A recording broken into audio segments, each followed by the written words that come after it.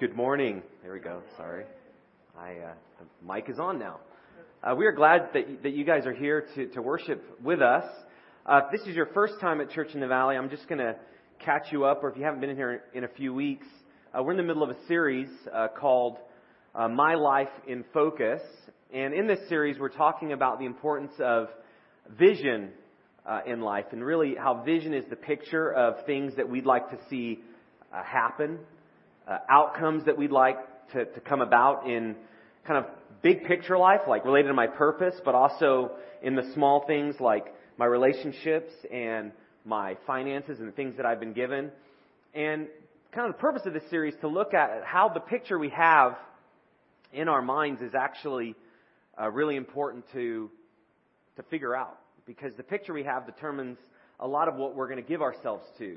And really the idea of our vision has a big part of navigating what we do with our life and the decisions that we make, the attitudes that we choose. And so we started the series really talking about the big purpose in life.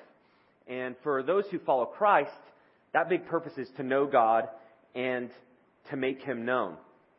And it's really this idea that whatever I give my vision to my life, it always needs to be kind of underneath that big vision of trying to actually get to know who God is, and also trying to help people get to know Him as well. And so today we're kind of building on that further, but we're going to be talking about the vision that we have really for our hope and where we find courage. And anytime you need to talk about courage, you talk about fear, because courage is what you need when you face fear. And I don't know about you, but fear is actually something that I deal with, in full disclosure. It's something I deal with on a regular basis. Daily, I may not realize it, but I face things that cause fear to happen.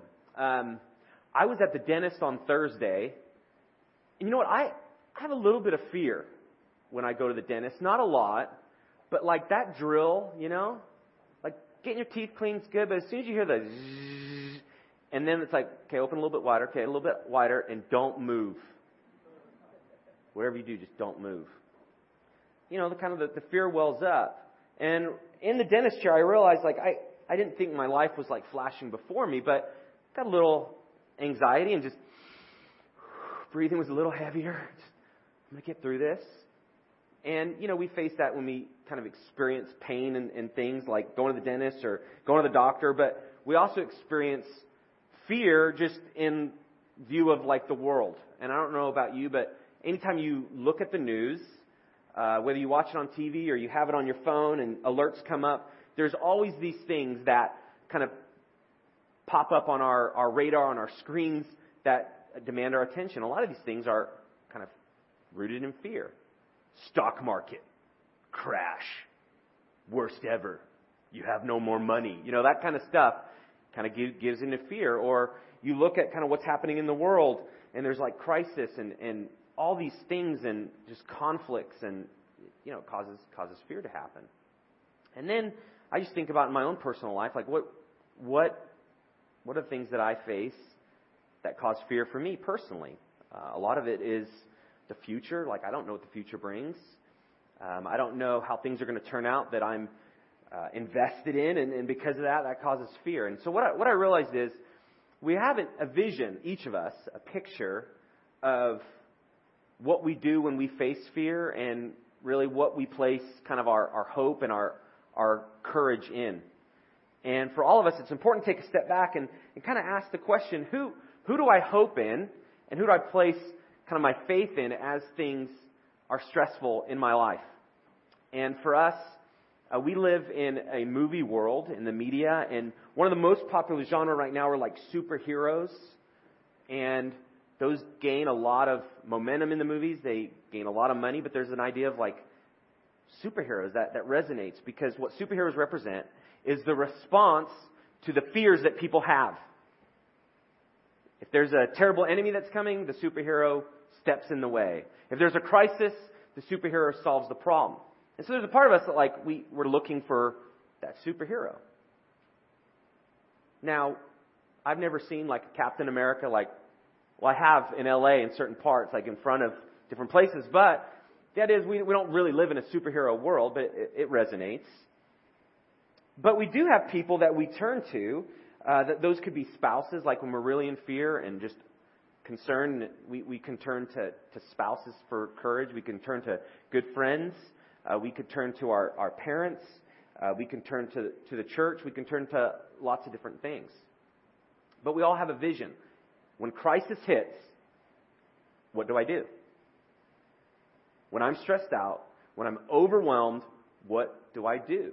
And who do I turn to? All of us need to ask that question, because the answer to that question actually is leading us in life in a lot of ways. Because we all face problems, we all face stresses, we all face fears, and what we do when those come determines a lot of outcomes for us. So how we approach fear determines a lot of outcomes. And so today what I want to do is I want to look at how following Christ really does make a difference in the midst of the things that we're fearful of. And so I just want you to just answer this to yourself, and you don't have to answer this out loud at all, but I just want you to think about this question. What are you most fearful of right now in your life? What are you most fearful of right now in your life? I'm just going to give you about 10 seconds to think about that.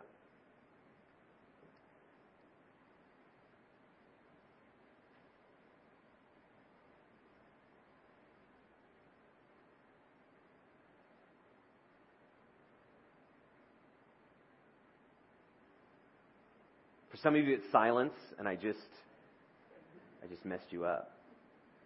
Or it's being asked a question in a large group. But it's really important. What are we fearful of? Because the answer to that question leads us to the next question, which is, right now, with the thing that you're most fearful of, what are you doing because of it? Who are you turning to, or what steps are you taking in the midst of things that you're fearful of? Just think about that. So what are you fearful of, and what are you doing in the midst of that you're fearful of?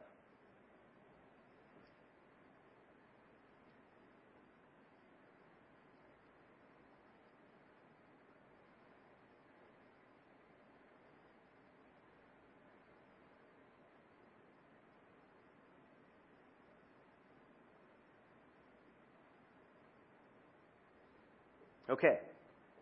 Hopefully we all have something. I know I do. But again, a lot of fear is rooted in the things that we cannot control. Right? Because if we can't control it, there's really nothing we can do. And so probably some of the things you're thinking about is maybe there's something related to somebody, a relationship, and you're fearful of it because you can't control what they do. You can't control what they say. That brings fear. Maybe you're experiencing fear at your workplace because there's some security there, but at any moment that could change. That's out of your control. There's some things that you're maybe facing in your future that you're not sure how it's going to work out. And you realize you cannot travel into the future to demand the outcomes that you want and then travel back. It doesn't work like that. So it's just unknown. So we face unknown after unknown after unknown and after unknown. And these things cause a lot of fear. And then what we do when we face it shows what we hope in. So for a follower of Jesus, what really kind of becomes the crossing point of when that relationship becomes real is when you decide, whatever I face that I cannot control, I'm going to choose to trust in God. Trust in God in the Scriptures is really the idea of faith. You may have heard of that word faith, and faith can kind of feel like it's just this nebulous word, but faith is really this idea that I'm going to trust in God and take action to do that. This idea of it's action. Faith is action-oriented trust that happens every day when we face the things that we cannot control. And the picture that God wants for everyone on the face of the earth is to respond to fear with that faith. The idea, no matter what I face that I cannot control, no matter what I experience that's unknown, that I don't know how it's going to work out, I'm going to choose to trust in God and choose faith. And I want to just spend some time walking through just this group of people found in the New Testament. And I've described this before in different ways, but in Christianity, you see the beginning of the church really through the life of Jesus. And so when you read different books of the Bible, specifically Matthew, Mark, Luke, and John, those are the books in the New Testament, the first 4 books, that describe Jesus Christ. And they describe His ministry, the things that He did, the things that He said. They're really the accounts, the eyewitness accounts of His life. That's the beginning of the church, of the Christian movement, centered on Jesus Christ. The fact that He came, He lived a perfect life. He died for all those who are sinners. So He died for every single one of us, and He rose again. And the first 4 books of the New Testament are describing that. Then there's a book that comes right after that called Acts. And it's a description of the acts of the New Testament church.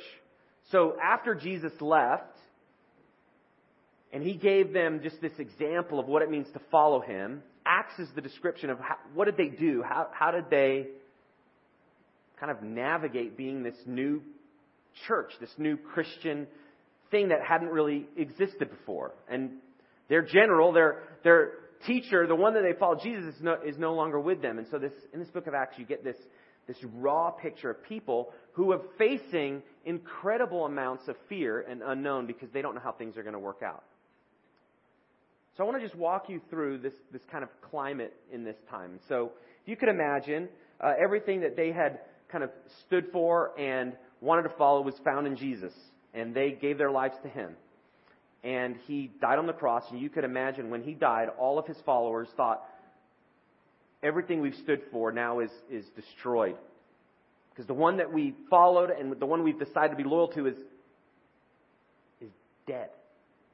You can imagine just the amount of just hopelessness. Well, on the 3rd day, He rises again. So you could see this kind of newfound hope. Okay, the person we followed died, but now He rose again.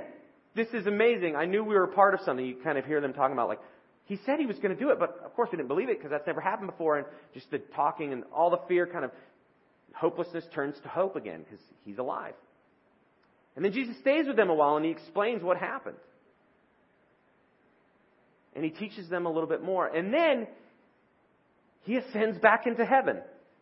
This is like the Reader's Digest. I'm like summarizing verses and verses and verses, but He ascends back into heaven. So you could see, like, they go this roller coaster of emotions following Jesus. He's here with us. He sets the example. He does some miracles. He's killed and He's dead. He rises back again. All is well. But He's only with us for a short time, and He ascends back into heaven. And now we're left all alone. So now they're kind of at the bottom. And they're left with, okay, everything that I've done, everything that I've built, everything that I've told you, you do. And I'm going to see you later. I'm going to see you later. And He leaves. He ascends and He's back in heaven. So they're faced with just this unknown, this great fear. And at the time, there's these Jewish religious leaders who are unsure of this new movement. And they knew all that had happened with Jesus. And they knew that they really had decided that He needed to be punished and killed for the things that He had said, the statements that He made. And so these Jewish religious leaders were very fearful of this new Christian movement because they weren't exactly sure how that was going to impact their own lives, their own well-being. And there became like this power struggle with the Jewish leaders. Like, what are we going to do with this new Christian movement? And so what the disciples did, really when Jesus left, they kind of gathered together and said, okay, well, He told us what we need to do. Are we going to do it?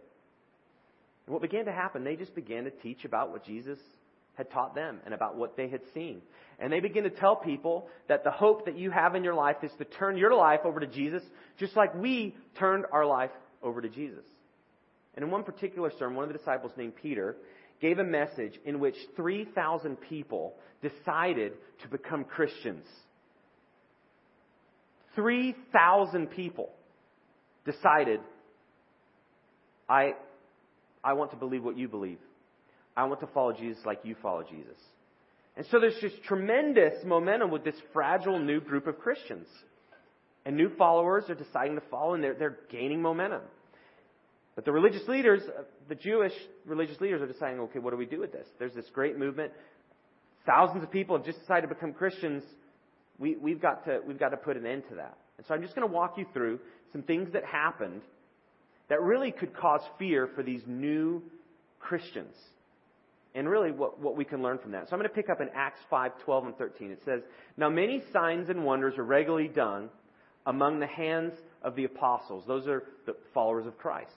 So many things are happening. Like there's power that is displayed. The power of Jesus is displayed in the fact that people are healed and miracles are done. So people are seeing this power and not sure what to do with it. And there they were all together in Solomon's portico. And listen to this in verse 13. "None of the rest dared join them, but the people held them in high esteem." So what's happening is these new Christians are helping people. They're doing the work of the ministry. They're deciding people are in need and they're helping to meet needs. People are sick and they're helping to heal them. And so you're seeing just all these people. I don't know if you've ever been somewhere where somebody's performing something and like the crowd gathers and then they get out the hat like, "Glad you enjoyed the show." And you're just like, "Oh my goodness, I didn't know it cost anything." It's kind of awkward. Well, this is the same thing. They're not charging people money. They're just doing what Jesus had told them to do. And of course, as like a little people gather, more people gather, and then as more people gather, what happens?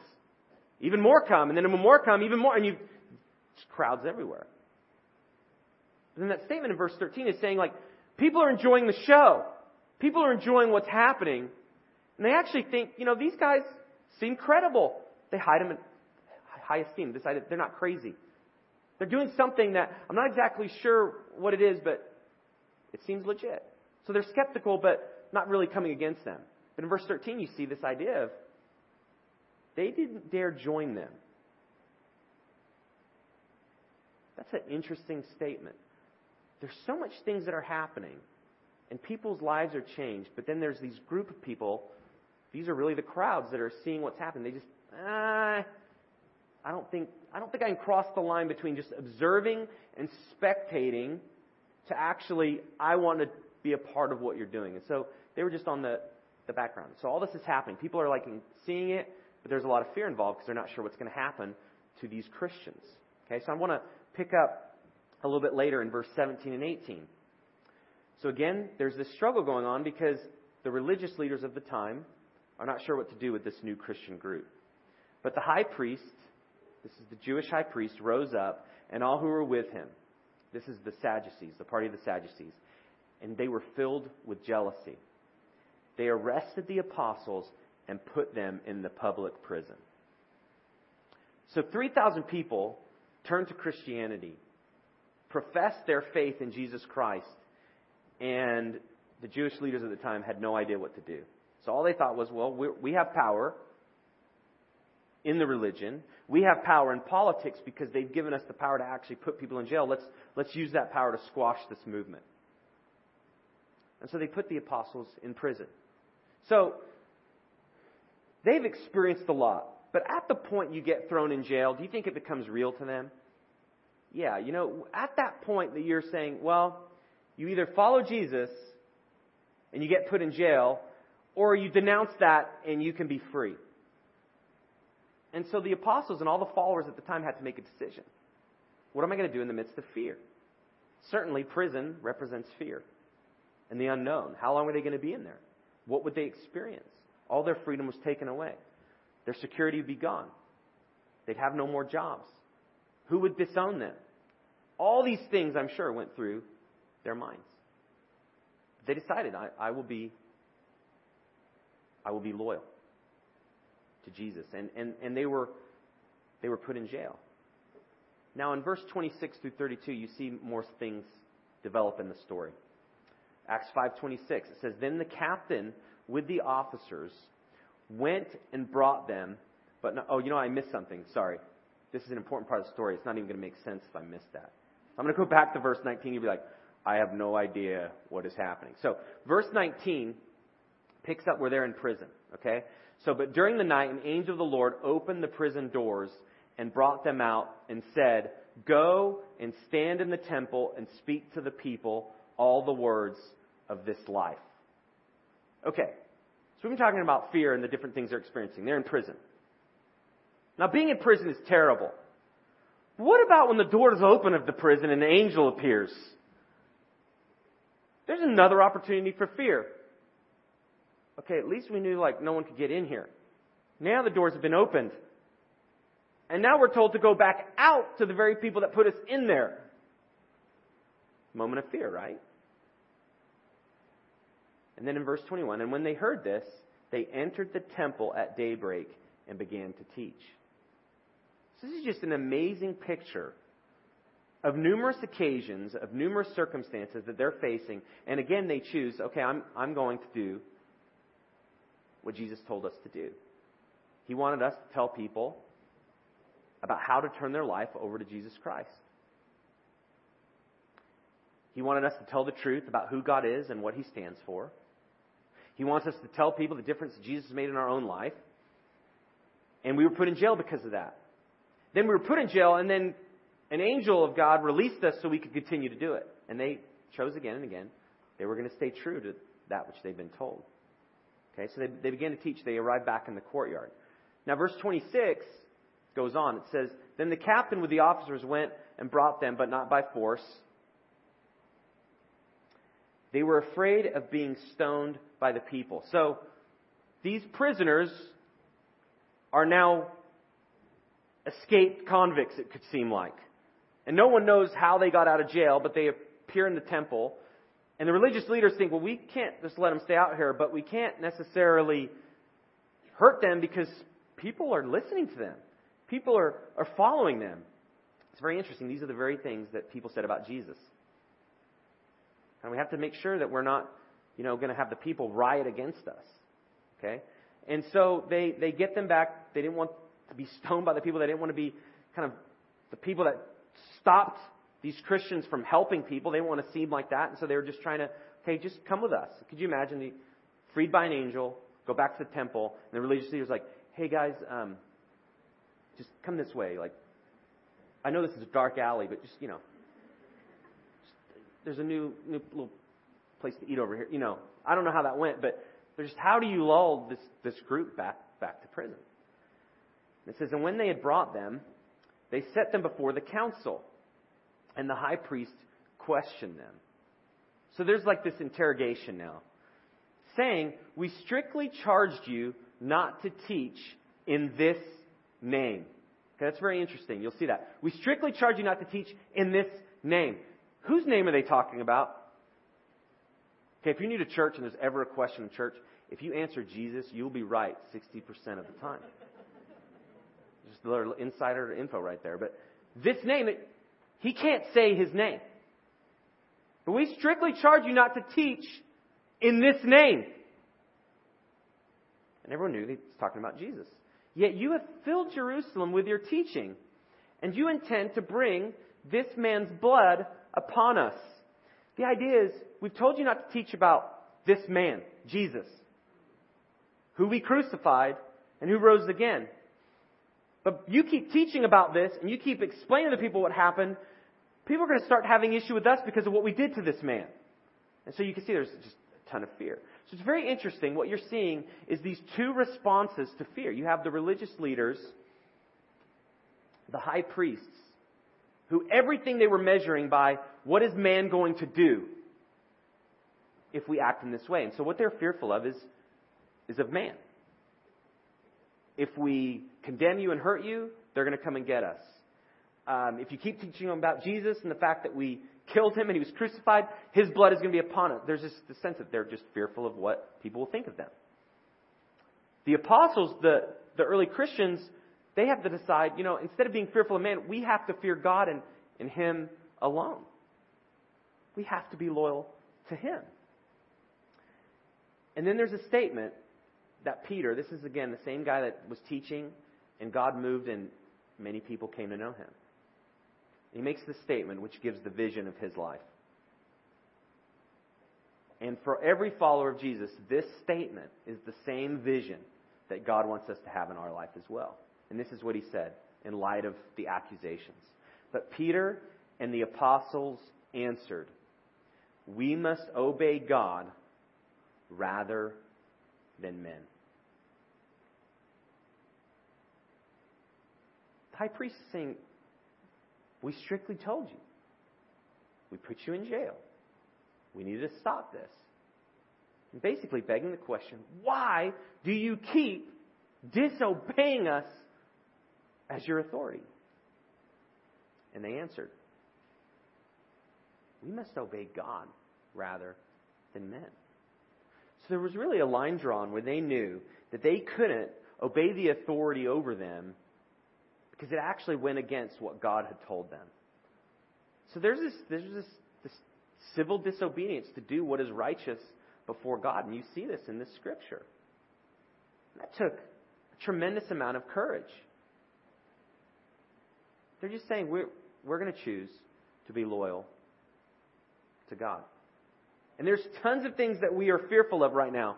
We're fearful of the fact that we just said that to you and what you're going to do because we said that. We're fearful of the very prison that you sent us to, that we're going to have to go back there. They're fearful for their life because they could lose it. And actually many did, for their faith and for the statement that they made. So again and again, they were just faced with this tremendous amount of fear, tremendous amount of unknown. But they had a vision for their life. And their vision was, when it came down to it, whatever they were fearful of, whatever unknown they faced, they knew they needed to obey God more than any other thing that they were fearful of. They chose loyalty to Him. Now, Peter goes on to explain why this is so. So, if you're like me, sometimes you read these stories in the Bible, and there's this sense of like, what does that look like here and now for us today in Southern California? What kind of courage would we need to do and express? And it's hard to sometimes just kind of bring it into our own context. And it can seem just like so like ancient, just this riot and the prison and escape, but this is actually happening in the world today. People are still deciding this. We haven't gotten to the point where that's happening in our country, but we could get there. We'll have to choose, do we follow God or do we follow man? But what Peter is doing, and he's setting an example, he's showing where his courage is rooted. And his courage is rooted in the hope that he has. So back to the beginning question I asked, what are you most fearful of? And then what are you doing in response to that shows where you have your hope. Because whenever you face fear, what you choose to do about it shows what you have hope in. If that's turning to somebody, you have hope in them. If that's trying to solve your problem yourself, you have hope in yourself. If it's turning to the government, you have hope in the government. Whatever it is.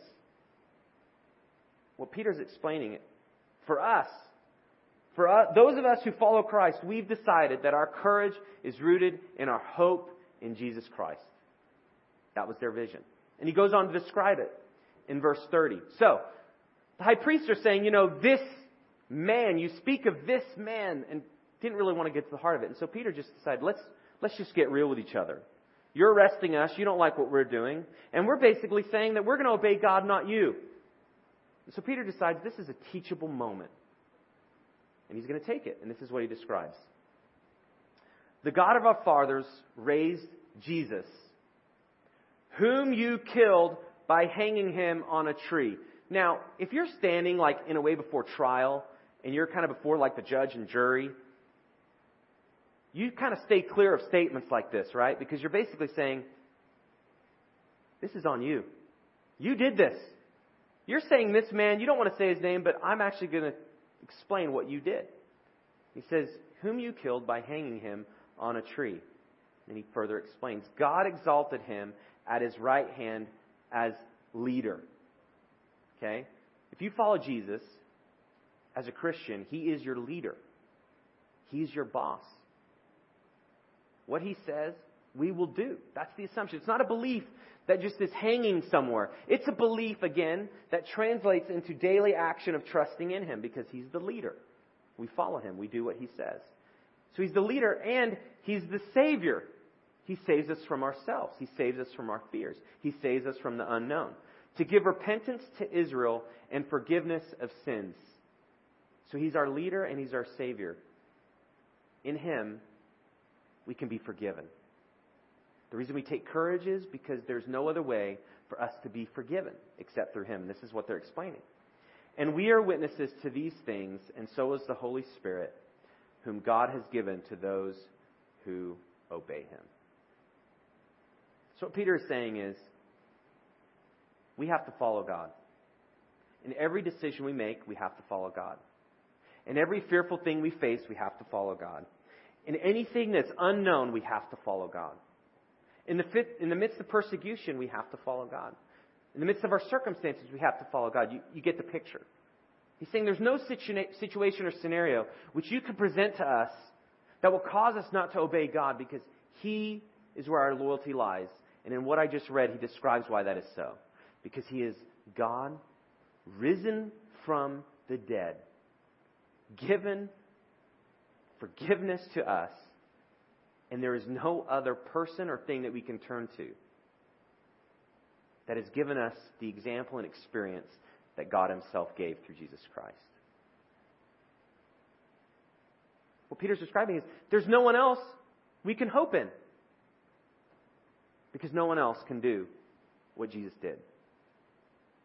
So they have this experience, this vision. We will obey God rather than men because we have seen what God does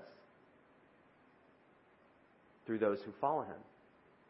They've experienced their changed life. They've experienced God using them. And He mentioned at the end of this, the Holy Spirit. They've experienced the power that comes. When you turn to follow Jesus Christ, He gives you the Holy Spirit, and you get power that you've never had before. It's God's power.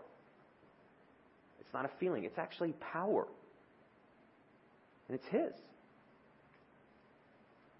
And so they have a vision that says, no matter what we face, no matter what unknown, no matter what fear, we are going to follow God rather than men. And this picture that they had, they took with them everywhere that they went. And they shared with people the difference that God's power and following Him made in their life. And this is what they shared. So it's amazing in this moment, they had the opportunity to share with some of the highest leaders.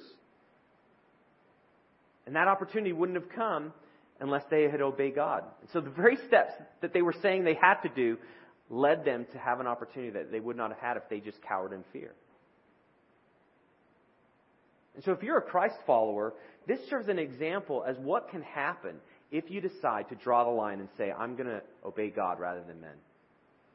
When I face the things that I do not know, I'm going to choose to follow the one I can know, and that's Jesus. And it's amazing. The Christian movement and what God has done throughout hundreds and hundreds and hundreds of years stemmed from people like this who decided to take a stand for what is right. And so I just wanted to present this because it just gives this picture. Despite the things that cause fear and cause us to kind of just be stuck in the moment because we're not sure what's going to happen, if you decide to follow Jesus, you actually have a power that pulls you past the fears that you face. You have a God who can be known that can pull you past the things that you do not know, the things that you are not sure that's going to work out. And it happens experientially. They'd experienced that Jesus was who He said He was, and He had changed them. And that statement is so powerful. So I just want to talk about just a couple things to take this principle, obeying God rather than men, and this idea of choosing loyalty. Who am I going to turn to when I face problems, when I face fears? And there's a few things that you can do right here and right now to take courage and choose loyalty. And I just want to walk through that in closing. The first is, if you want to really experience this, you can begin to pray to God as you battle fear. If you've never prayed before to God, and you're not even sure what that looks like, what you do is when a fear comes, whatever that fear is, let's just say it's a fear of this unknown, you have maybe an unknown situation at work and you have no idea how it's going to turn out, but you're fearful of it. When that fear comes, and a lot of times we know what fear is, it's different for each of us, but it's those scenarios like, but what if? What if? It starts with what if. When what if goes, and you start, well, what if? I don't know what if. Well, that's what your mind is doing. That's fear. Or like, you're overwhelmed by all the unknown. That's fear. When you run scenarios, and you realize like, wow, I've just created a world in my mind that doesn't exist. Of all the things that could happen but haven't, that may happen that haven't, and before you know it, you've just created this whole world that's fear. So when that happens, you just pray, and you just say something like this: God, I'm facing an unknown situation. And there are a lot of things that are involved, and I don't know how it's going to work out. I'm really fearful. God, will you help me with my fear and to realize that there's nothing I can do? So I just pray, God, that you'll work this out. So you just cry out to God for help. In the midst of that, you pray to God, you ask Him for help to battle fear. We each have what those are. So you just begin, God, I'm overwhelmed by this. The unknown, I'm overwhelmed by all these things. God, help me to not run all the scenarios, but help me to trust in you. So it just begins with just praying to God and inviting Him in to the situation you find yourself. God is not a distant God. God is a close God. But when we pray, we recognize that He is right here. And we can invite Him into what we're facing, whatever unknown it is. Another thing we can take courage by is taking a stand for something as God directs. You may be in a situation where you actually have to choose loyalty. And God leads us to certain places in life, whether that's at work, whether that's with our friends, whether that's with our family, whatever situation we find ourselves in, there's a point in which God says, it's time for you to choose who you're loyal to. And you may be facing that right now. There may be some relationships where you realize that they're wanting you to be loyal to something that you can't because you follow Jesus. There may just be an opportunity. You have to take a stand. You have to choose. We are going to follow God rather than man. And I don't know what that is for you, but I'm just thinking through that in my own life. Are there things that I just have to take a stand for, which shows my faith is in God and Him alone, and I'm not going to fear anything that's going to happen. And the last, and this is kind of really personal as well, it may just be dying to myself in the moment. A lot of times faith comes from all the things that we're fearful of because we don't know how they're going to work out. And that represents a lot of things that we desire in life. Maybe there's just kind of this future that we've kind of put on display, and we've always had this picture of what our life will be and where we'll be and the kind of job we'll have, the kind of money we'll make, the kind of people we'll be having life with. And there just might be fear there because it's not turning out. Or it seems like the path isn't quite as straight as you thought. So sometimes we just have to choose courage by dying to the things that we really want. There might be a relationship that you really want that you realize that you cannot have. You choose faith by saying, God, it's not my will, but your will. I'm going to choose faith in the midst of the fear. It could be security that you've had in your finances. You just get to the point where you're like, God, help me to just redo my picture of the good life and to trust in you in the midst of it. Help me to redo my picture of what my retirement or my savings or my checking account should be. You may have to let go of that. But God continues to bring us to the point where we have to choose loyalty. We have to turn to Him when we face the fear. And ultimately, we have to choose what we're going to live for. And so those that have gone before us have said, you have to get to the point where you say, I'm going to choose God and obey Him more than anything else.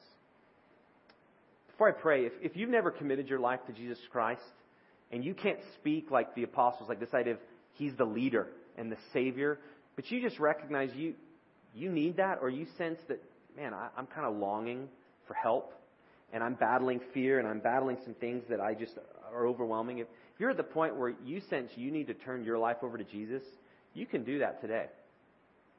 In fact, you can let us know on the back of the connection card that Jeremy had you fill out. There's a place where you can send or check a box which says, send me information about beginning a relationship with Jesus Christ. If you've never committed your life to follow Jesus, but you want to experience this power and frankly, you want to experience this trust, you can mark that, and we'd love to send you some information and also talk to you about that. So I encourage you to do that. I'm going to pray.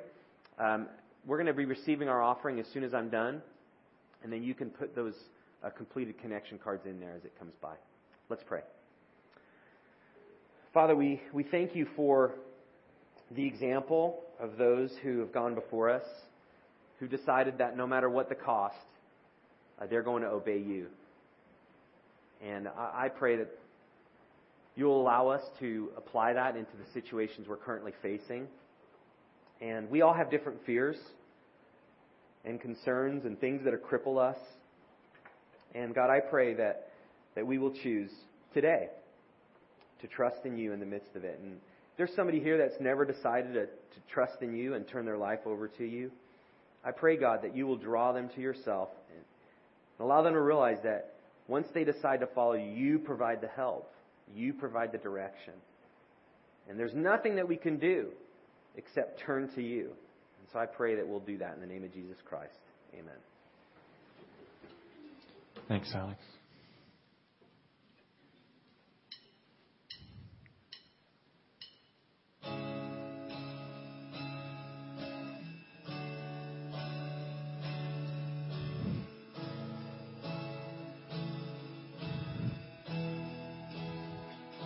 I have a home, eternal home, but for now I walk this broken world. Walked it first, you know our pain, but you show hope can rise again up from the grave. Abide with me. Abide with me. Don't let me fall. And don't let go. Walk with me. And never leave.